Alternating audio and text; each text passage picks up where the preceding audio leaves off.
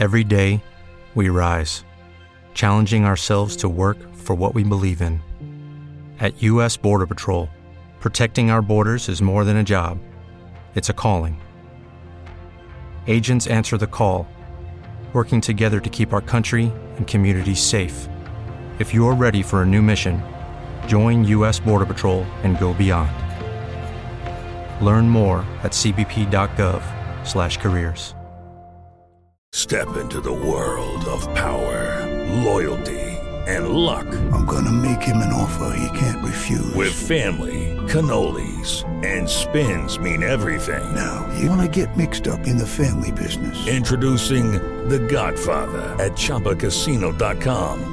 Test your luck in the shadowy world of The Godfather slot. Someday, I will call upon you to do a service for me. Play The Godfather, now at ChumbaCasino.com. Welcome to the family. VGW Group. No purchase necessary. Void where prohibited by law. See terms and conditions. 18+.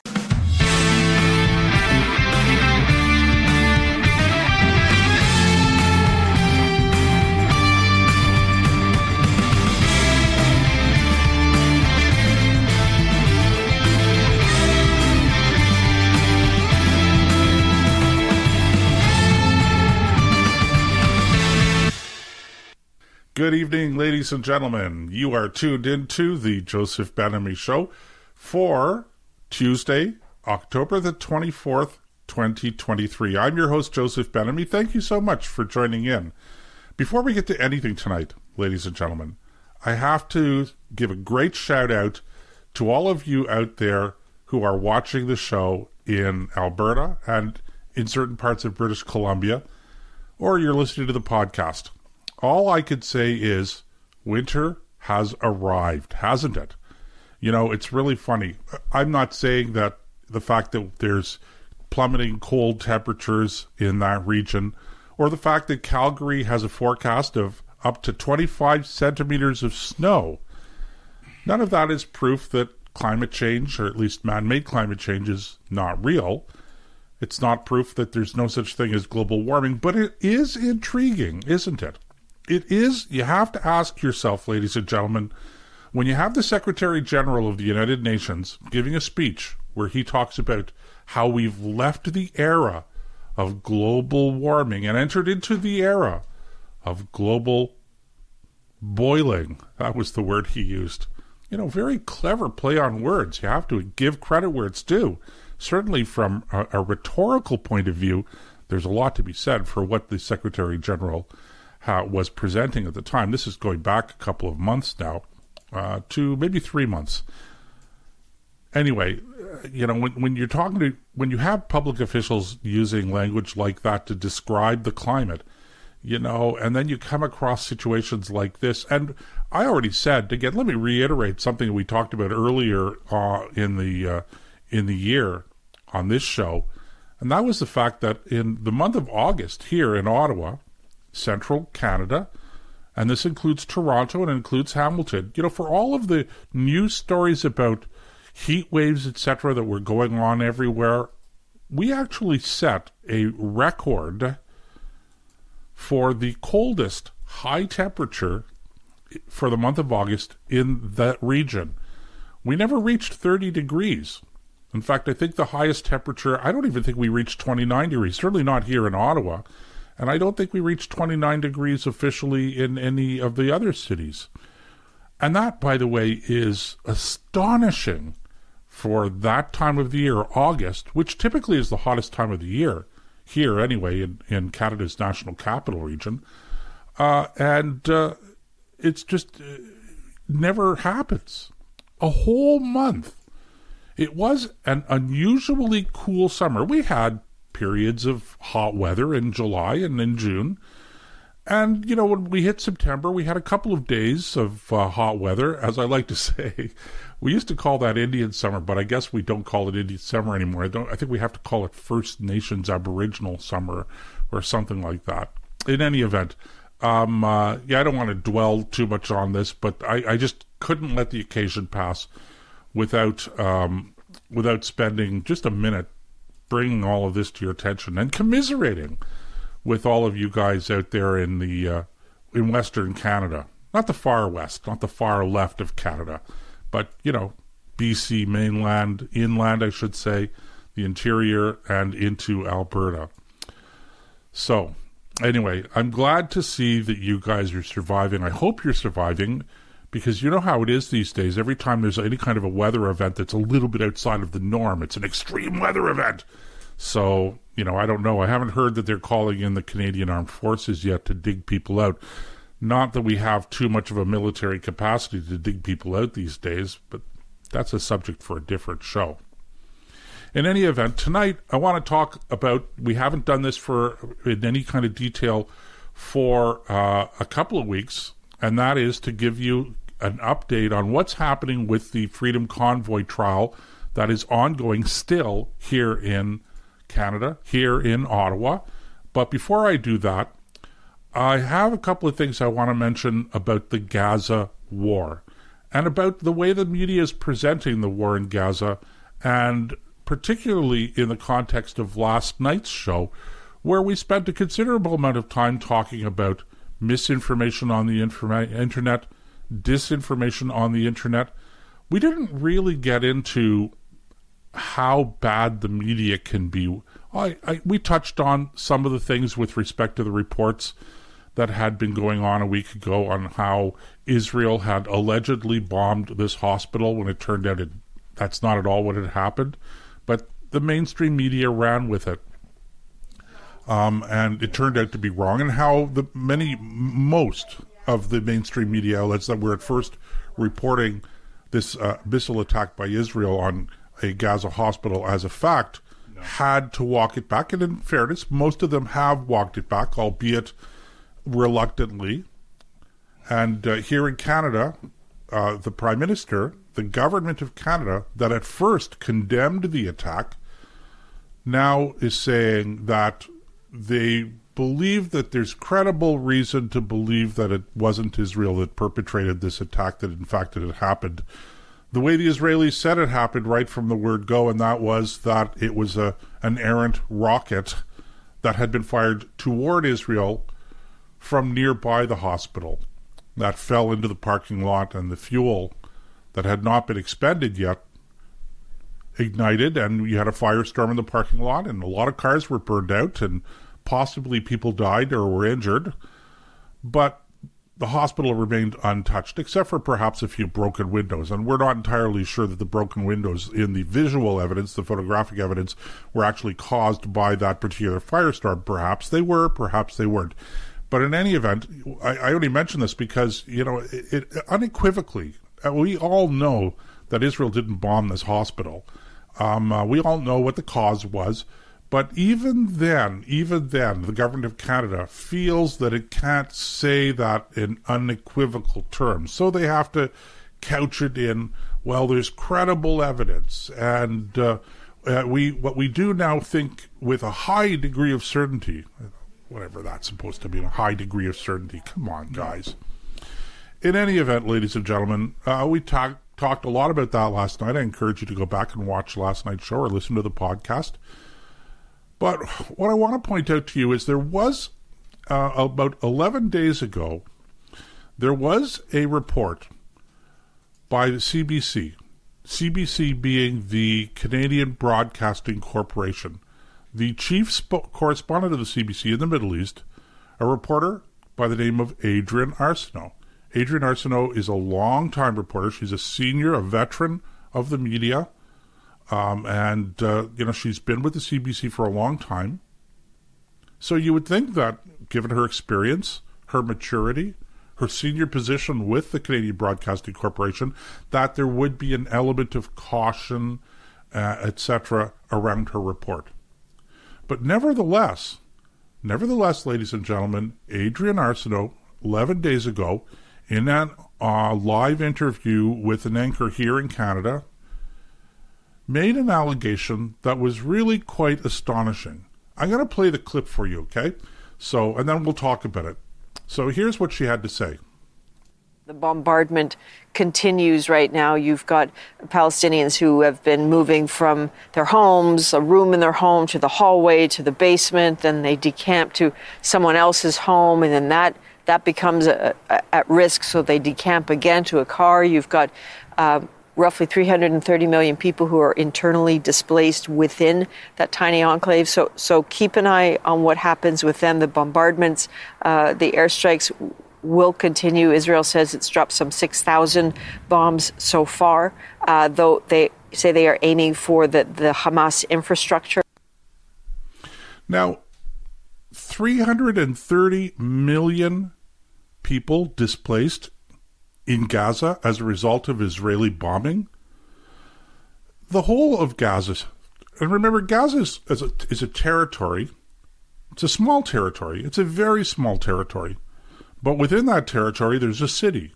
And the city is Gaza City. But the population of the entire Gaza Strip is only about 2.2 million people. 2.2 million people. And yet she claims that 330 million people have been displaced by Israeli bombing in Gaza. Now, in fairness to Adrienne Arsenault, if you watch the clip, again, she looks really tired. And you can tell, I think she's exhausted. And I think that it's entirely possible, in fairness to her, I think it's entirely possible that she misspoke. It happens. People say things and then they realize afterwards, oh, did I really say that? I can't believe I said that. Of course I didn't mean that. She probably meant 330,000. I think that's an exaggerated number as well, but it's a plausible number given the population.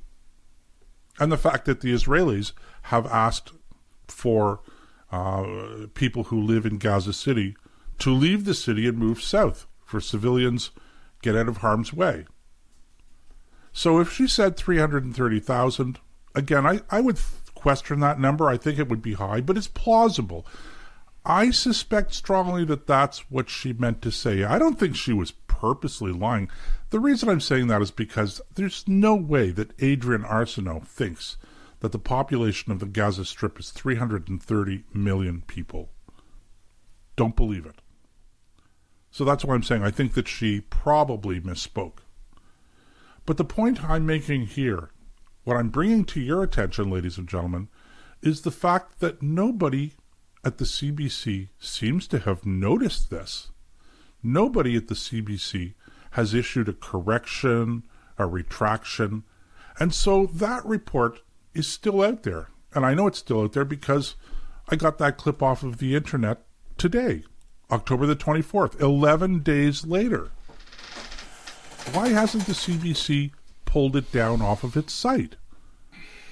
Why hasn't the CBC posted on the YouTube page where that report is playing over and over again a correction at a minimum? So as I say, I don't think that Adrienne Clarkson, not Adrienne Clarkson, she was another CBC icon, Adrienne Arsenault, I don't believe really, frankly, that Adrienne Arsenault set out to deceive anybody. I don't think she purposely exaggerated. As I say, you know, if she had said 2 million people, okay, maybe she's exaggerating on purpose. I don't know. But 330 million, it's so crazy. That is, ladies and gentlemen, 15,000% more than the total population of the Gaza Strip. 15,000% more than the total population of the Gaza Strip. That's just outside of the realm of any kind of... I mean, when you talk about wild-eyed, that's a wild-eyed exaggeration. And it's so huge. It's so way out there, as I say. I believe that she probably just misspoke. She was overtired. She wasn't thinking about what she said.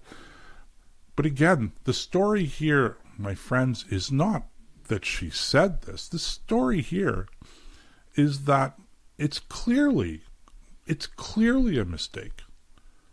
Nevertheless, the CBC doesn't feel any obligation to retract the mistake, to correct the record. to remove the wrong information from the internet, from its own web services. It just lets it out there. And the question that has to be asked is, how is this responsible journalism? How does this fit in with the statements, the pontification, the great solemn proclamations that journalists make, especially at the CBC, about journalistic integrity? Now, I had seen this clip a week ago, and I was surprised by it. Then I let it go. I didn't really do anything about it. And then I went back to it today just to see if it was still there. And when it was still there, okay, that was a big surprise to me. So you know what I decided I would do? I decided before I decided to bring it to your attention on the show, I thought, I know what I'm going to do. I'm going to write a comment. And it's not going to be an insulting comment, an offensive comment. It's not going to be you idiots at the CBC. No, it's just exactly what I've said. Adrienne Arsenault probably misspoke. She looks pretty tired in this clip. She clearly didn't mean 330 million people. There are only 2.2 approximately million Gazans who live in that territory, Palestinian Arabs who live in that territory. So maybe she meant 330,000. I don't know. But, as a viewer, I thought that I would just be helpful and correct the record. But I couldn't do that. Why? Because the CBC won't let comments be posted. Simple as that. So you're left with no choice. Do they have egg on their face? I don't see how you can describe it any other way, figuratively speaking, of course. But again, it's not like this is something that they couldn't figure out themselves. Where is the editorial oversight? Clearly doesn't exist at CBC. Clearly doesn't exist. And that's a real problem. So anyway, I wanted to bring that to your attention. If you can see the clip. I already played it, so I don't have to tell you where you can find it. Okay, so we're going to go for a break, ladies and gentlemen. We'll be back in a couple of minutes here on the Joseph Benamy Show. Don't go away. With Lucky Land Slots, you can get lucky just about anywhere. Dearly beloved, we are gathered here today to... Has anyone seen the bride and groom? Sorry, we're here. We were getting lucky in the limo and we lost track of time. No, Lucky Land Casino, with cash prizes that add up quicker than a guest registry. In that case, I pronounce you lucky. Play for free at LuckyLandSlots.com. Daily bonuses are waiting. No purchase necessary. Void where prohibited by law. 18+. Terms and conditions apply. See website for details. Judy was boring. Hello. Then Judy discovered ChumbaCasino.com. It's my little escape. Now Judy's the life of the party. Oh, baby, mama's bringing home the bacon. Whoa, take it easy, Judy. The Chumba life is for everybody. So go to ChumbaCasino.com and play over 100 casino-style games. Join today and play for free for your chance to redeem some serious prizes. ChumbaCasino.com. No purchase necessary. Void where prohibited by law. 18+. Terms and conditions apply. See website for details. With Lucky Land Slots, you can get lucky just about anywhere. Dearly beloved, we are gathered here today to... Has anyone seen the bride and groom?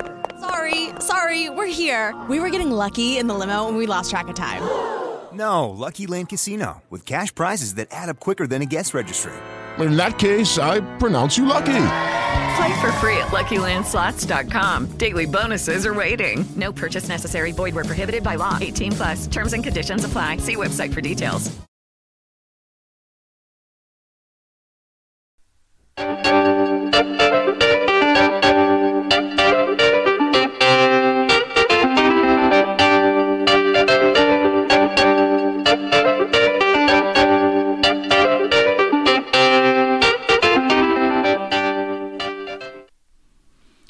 And we are back. Thank you for staying with us. You are tuned into the Joseph Benamy Show for Tuesday, October the 24th, 2023.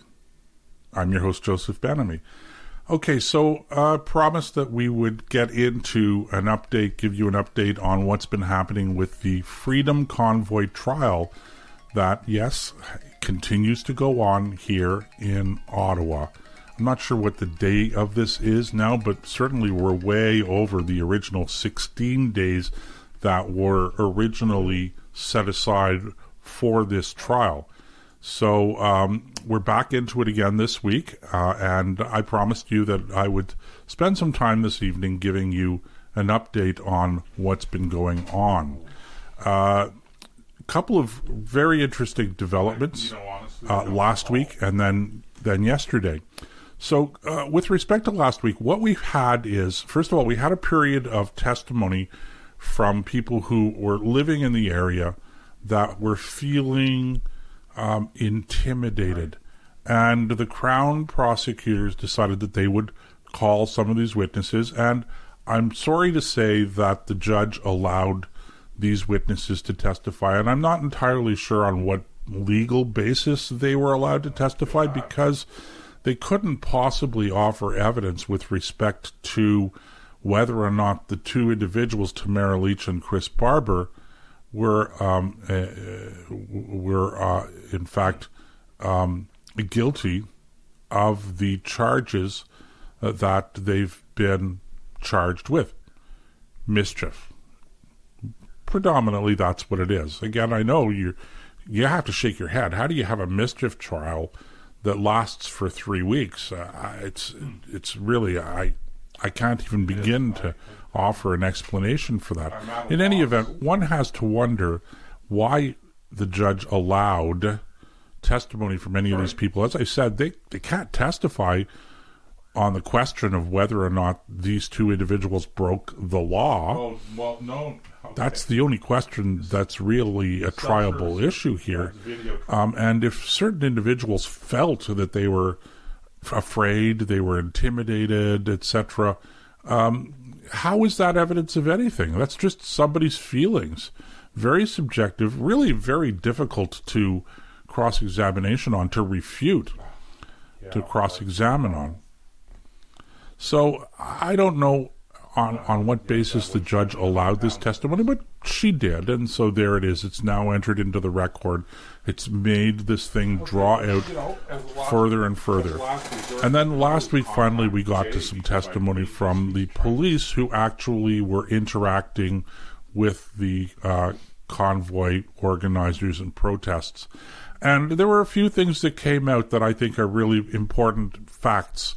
The first being an admission on the part of the police, that they were in regular communication with the organizers, and so, it's very difficult to imagine that if the very police are talking back and forth with organizers, in particular with Chris Barber, who's one of the individuals on trial here, how do you then say that this individual, Chris Barber, was guilty of mischief for failing to follow police instructions? In fact, on the contrary, the police representatives last week, one of them admitted that when convoy drivers were first coming to Ottawa, that they were actually being directed by police to the downtown area because many of them didn't know Ottawa.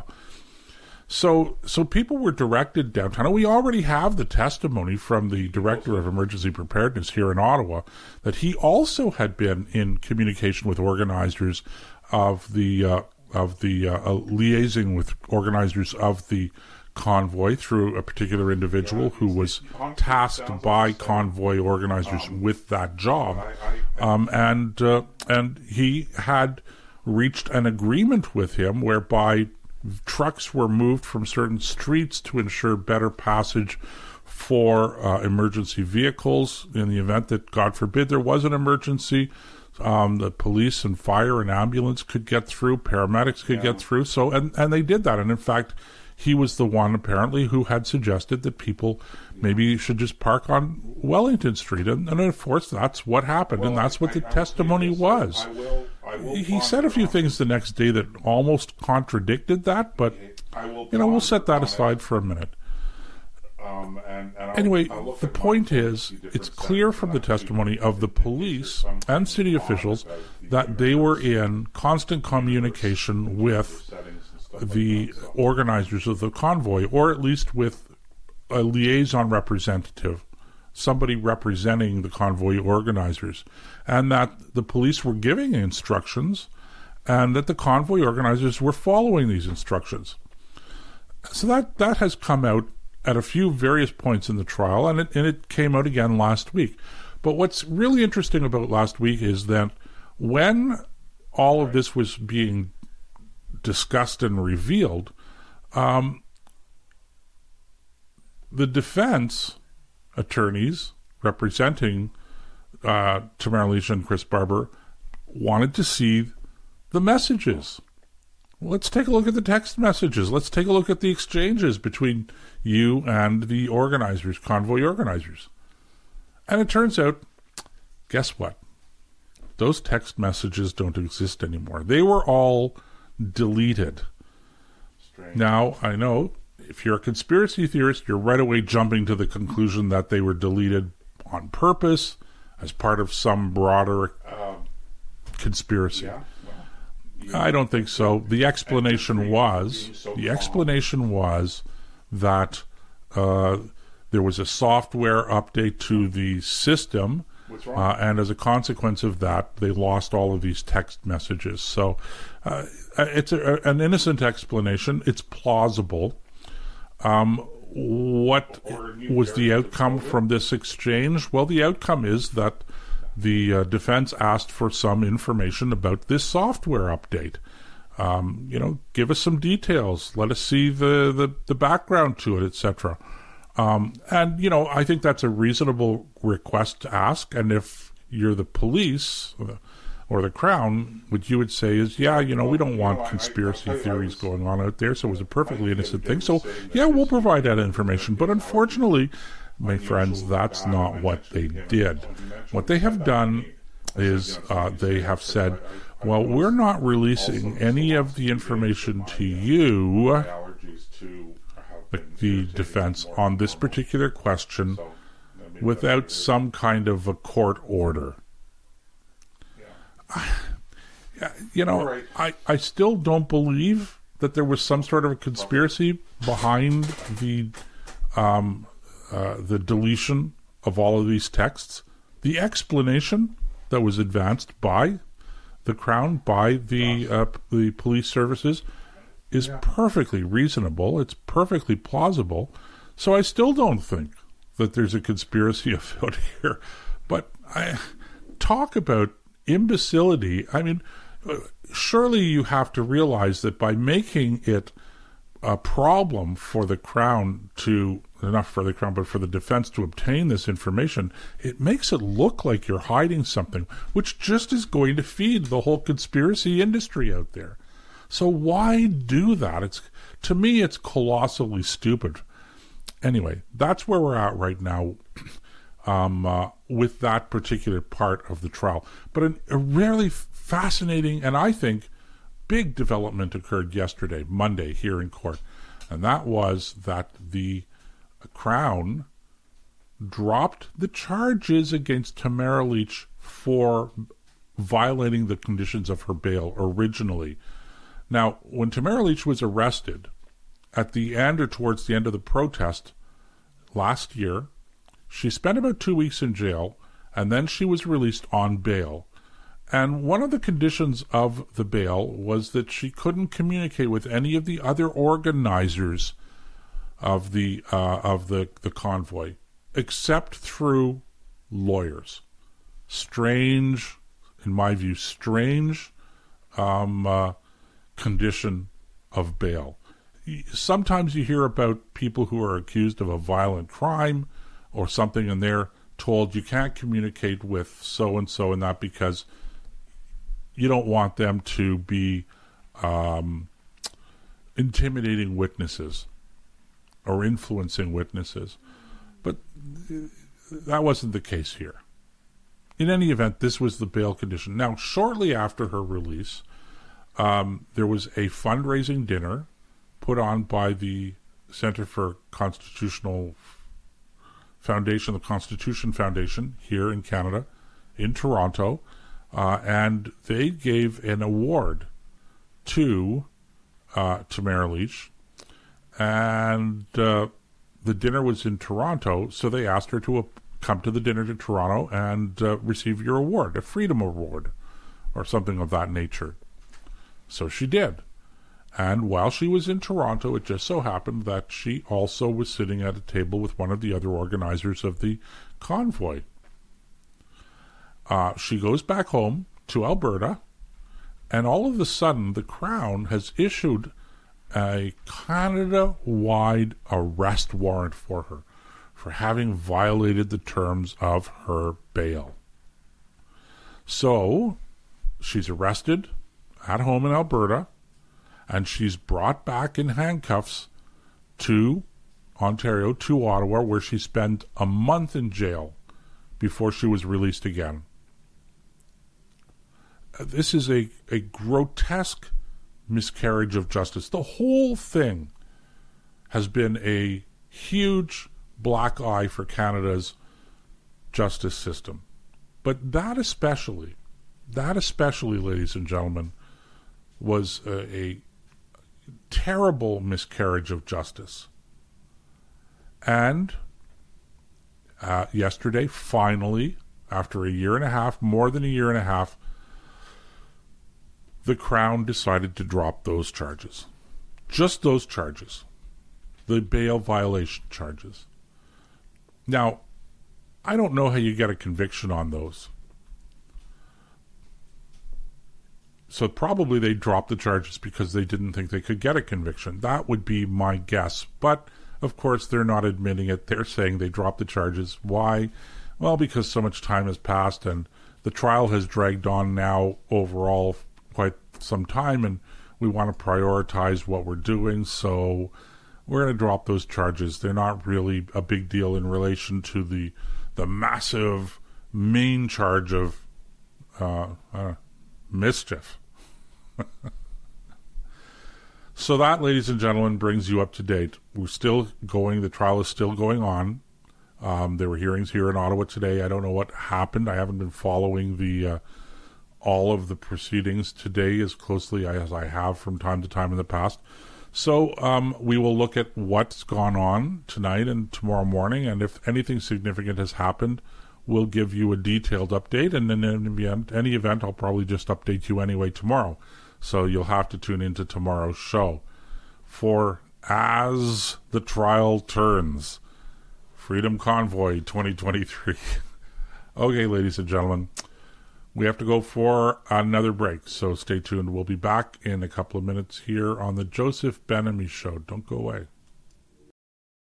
Step into the world of power, loyalty, and luck. I'm gonna make him an offer he can't refuse. With family, cannolis, and spins mean everything. Now, you wanna get mixed up in the family business. Introducing The Godfather at ChumbaCasino.com. Test your luck in the shadowy world of The Godfather slot. Someday, I will call upon you to do a service for me. Play The Godfather, now at ChumbaCasino.com. Welcome to the family. VGW Group. No purchase necessary. Void where prohibited by law. See terms and conditions. 18+.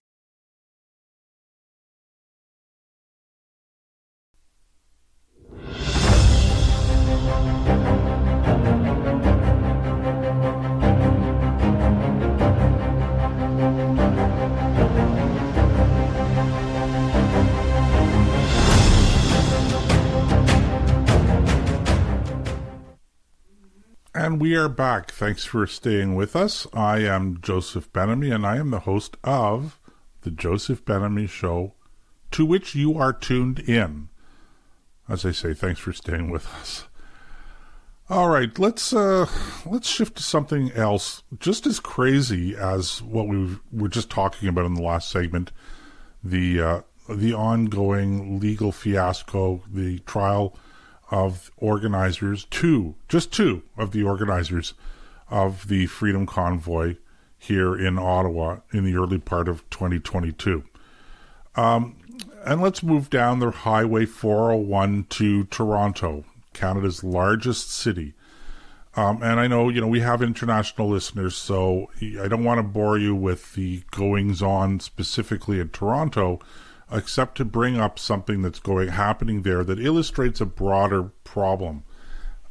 The city of Toronto now has officially released and is on the verge of adopting its plan to deal with the housing crisis here in Canada. It has come up with a plan to build 60,000 new homes. 60,000 new homes. Affordable homes. Affordable homes meaning probably townhouses, garden homes, and apartments. We're not talking about detached or single homes. We're just talking about townhouses, row houses, and apartments, because that's what the affordable housing is. So the City of Toronto, in addition to regular private construction, has come up with a plan to construct 60,000 of these homes. Sounds ambitious, and it is, but it's not undoable. Why am I bringing this to your attention? Well, ladies and gentlemen, there are two reasons. Well, the first reason is that the price tag that they've come up with in order to do this over 7 years, 60,000 homes over 7 years, set that aside for a minute. The price tag overall to accomplish this, $30 billion. Now, what happens often in government is they'll come up with a price tag, looks pretty big, and people will go, that's a lot of money, or it doesn't sound like a lot of money, but they won't really break it down. They don't really analyze what's in that $30 billion. So I'm going to do that for you, and it's really, really very simple. The question, when I saw $30 billion, which is, I think, a lot of money here for housing, that's my first impression. So I decided to do the math. Very simple equation. How much is going to go in each one of those units at a cost of $30 billion? In other words, what is $30 billion divided by 60,000 homes? The price tag, ladies and gentlemen, $500,000 per unit. $500,000 per unit. $500,000 per unit, ladies and gentlemen. Now, $500,000, at least here in Ottawa, will get you a pretty good house. It's not going to get you top of the line, but it's going to get you a pretty good house. And if you're talking about buying an apartment, if you're talking about buying a condo in Toronto, $500,000, that'll probably get you a pretty good condo, even in Toronto. $500,000. Did I say billion? Unlike the CBC, I'm not going to go back and check it right now. So if I said $500 million, I meant $500,000. Okay, so $500,000 per unit. When you think about it, ladies and gentlemen, that's crazy. But that's what they're budgeting for. And they're not going to do this for the private sector, ladies and gentlemen. They're doing this as the prime contractor. That is part of the plan. They don't want to go and hire somebody in the private sector contractors to do this. They don't want to even do it through a not-for-profit contractor. Yeah, and yes, those organizations do exist. No, they're going to be the prime contractors. So the City of Toronto now is planning on building 60,000 housing units over the next 7 years, and to do it at a cost of $30 billion, and to do it as the prime contractor. So yes, you now have the City of Toronto in direct competition, if the plan gets adopted and proceeds, will be in direct competition with private sector contractors, construction contractors out there. How do you compete with the government on this level? So that's going to come with a whole bunch of, I promise you this, you know the rule of unforeseen consequences. Being the prime contractor, okay, is going to come with a whole slew of issues, difficulties, problems, complexities that I promise you the City of Toronto is not prepared to deal with and probably hasn't even considered. Okay? It's a big deal. But this is what they want to do. The point I would make to that is that there's no way they're going to do this for $30 billion. That's the price tag that they have right now. I promise you it's going to be, maybe not double, but it will be significantly more by the time this is said and done than $30 billion. But the other side to this is this. 60,000 housing units over a period of 7 years. And if the plan is approved, let's say the plan is approved today. They're not debating it today or voting on it today, but let's say the plan hypothetically was approved today. By the time they get the land secured, they get all the surveying done, they have all of the permits, etc., put into place, you're looking at maybe a year, maybe 2 years, maybe even more before a shovel is even in the ground. Which is why it's a 7-year project. It's not 7 years, 60,000 divided by 7.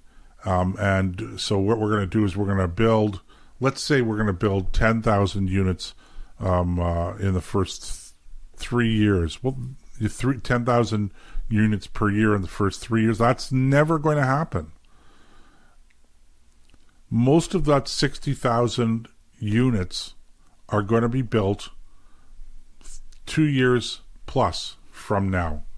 So my question is this: how does that help people today? And the answer is it doesn't. So what you have to do, you have to find ways to free up the housing construction market now. And nothing will free it up faster than getting rid of all of the extraneous, unnecessary red tape that municipal governments have and impose on developers. Red tape that increases the cost of development and that makes it something that takes a long time to get approval for. And if you do that, ladies and gentlemen, if you reduce the financial burden that you're imposing on developers, if you reduce the red tape, if you speed up the process of granting permits for construction, that will do more to build housing faster than what we're talking about right now. Because the private sector does it, and does it very well. And if you want the private sector to build lower cost housing, then let them build it. Mandate it if you have to. And it doesn't have to be owned by the city. It doesn't have to be owned and operated and rented out by the city. But the city could create, look, the city governments provide all kinds of restrictions. They put in place all kinds of restrictions. They impose and mandate all kinds of construction rules and measures, etc. And the width of stairs, for Pete's sake. Go through all of your red tape, all of your rules, your regulations. Go through everything that you have in the building code. Be ruthless. Don't sacrifice people's safety, but get rid of all of the requirements that don't add to safety. And then mandate, okay, look, here's this piece of property. You want to develop it. Okay, we want you to develop this property, but we don't want you to build 4-bedroom and 5-bedroom houses with 2-car garages and 3.5 bathrooms. We just want the 1 and the 2-bedroom houses like we did after the Second World War when we had all of those veterans coming back And we built a lot of 1 and 2 bedroom houses. You know, you've seen them, the small ones, the matchbox houses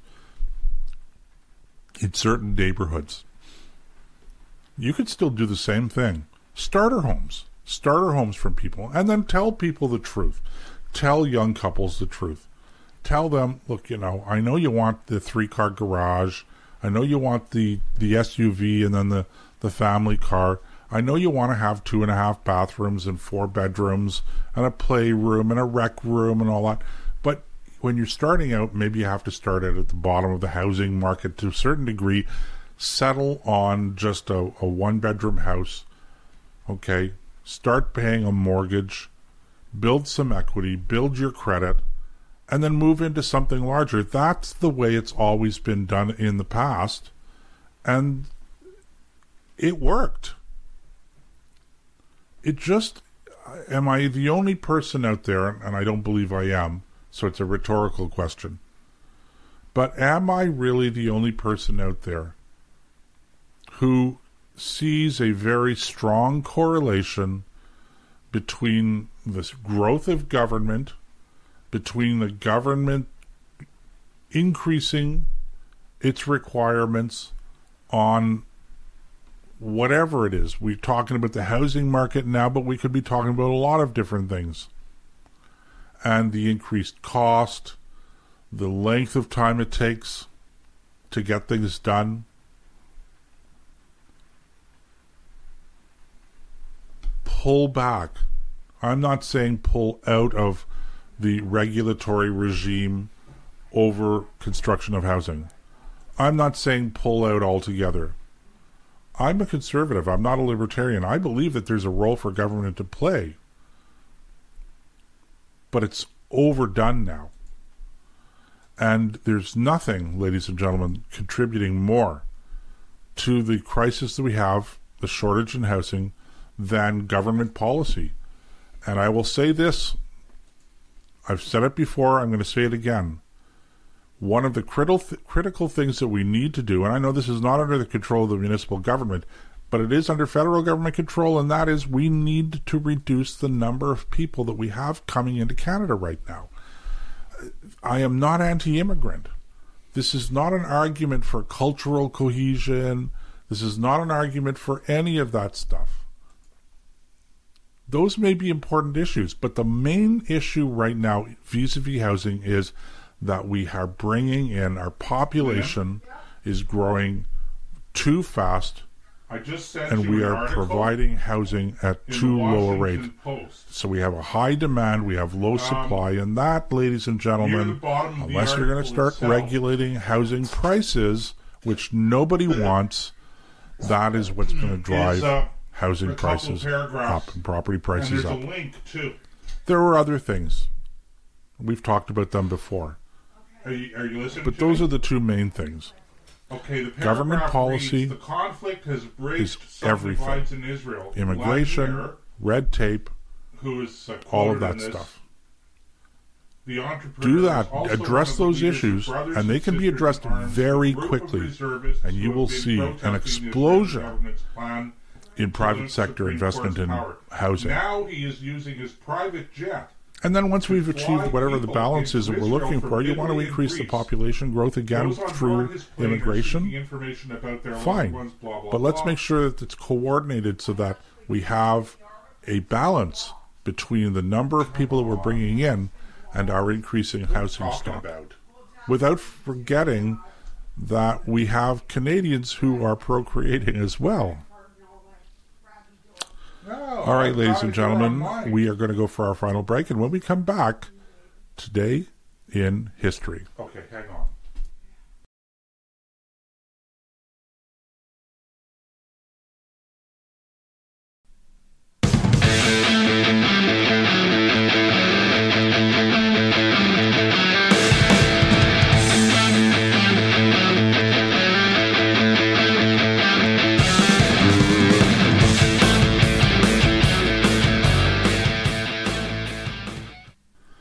And welcome back to the Joseph Benamy Show. I'm your host, Joseph Benamy. Thank you so much for staying with us. Heading into the home segment, which means, as always, this day in history. And it was a busy day overall in history. A few things. I'm not going to make a whole list of all of the things, but one of the things that is particularly relevant today, on this day in 1945, the United Nations officially came into existence. Now, here's a little teaser, ladies and gentlemen.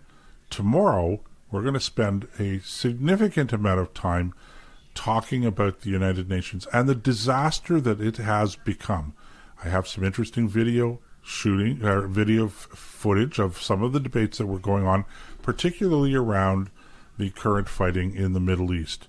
You won't want to miss that, so make sure that you tune into the show tomorrow night and tell your friends about it as well. What else happened on this day in history? Interesting. This day in 2003 was the last supersonic commercial passenger flight. British Airways flew its last Concorde flight on this day. Air France, which was the other big owner of Concordes, had already stopped operations, largely because of there was a crash of one of the Concordes in Paris, and it led to the decision ultimately to stop flying the Concorde. On this day in 1992, if you're a sports fan, the Toronto Blue Jays won the World Series, first team based outside of the United States to win a World Series. And also on this day, in 1938, no, I'm sorry, what am I saying? 1938, good grief. 1861. On this day in 1861, the first telegraph message was sent in the United States and received, obviously, on this day in 1861, effectively ending the need for the iconic Pony Express. So on this day in 1861, the telegraph started to take the place of the Pony Express. Lots of other things happened on this day, but those are the ones that I wanted to highlight. All right, ladies and gentlemen, well, it's been a blast. We will have to do this again tomorrow night. As I said, tomorrow we're going to talk a lot more about the United Nations, what it's become. Are there alternatives to it, whether we should stay with it or not? Lots of these questions out there, and we're going to get into some detail on that. So you won't want to miss tomorrow night's show. In the meantime, ladies and gentlemen, do check out the website, www.josephbenamy.com, all one word without the hyphen. While you're there, you can listen to any of our podcasts. We have the podcast archive right there. Check out our list of recommended reading. And if you have any suggestions on any books that you think ought to be included in that list, or if you have any comments at all about the show, about the website, about anything at all, send me an email. I do read my emails. Just use the contact form right there on the website. And one final thing, ladies and gentlemen, I've mentioned this before, and I want to bring it to your attention again in case you didn't know. There's this new website out there, conservativecanada.net. Conservative Canada, all one word. It's new, and there are a handful of podcasts that you can access through there. The whole idea, I think, is just to make sure that there's a central place where people can start to get information about common sense conservative ideas through podcasts, etc. And I'm sure that the site is going to grow as well. So check it out and tell your friends about it. conservativecanada.net. All right, ladies and gentlemen, that's it for me for tonight. So thank you very much for joining in. We will catch you tomorrow night here on the Joseph Benamy Show. In the meantime, God bless, and please, please, don't drink the Kool-Aid.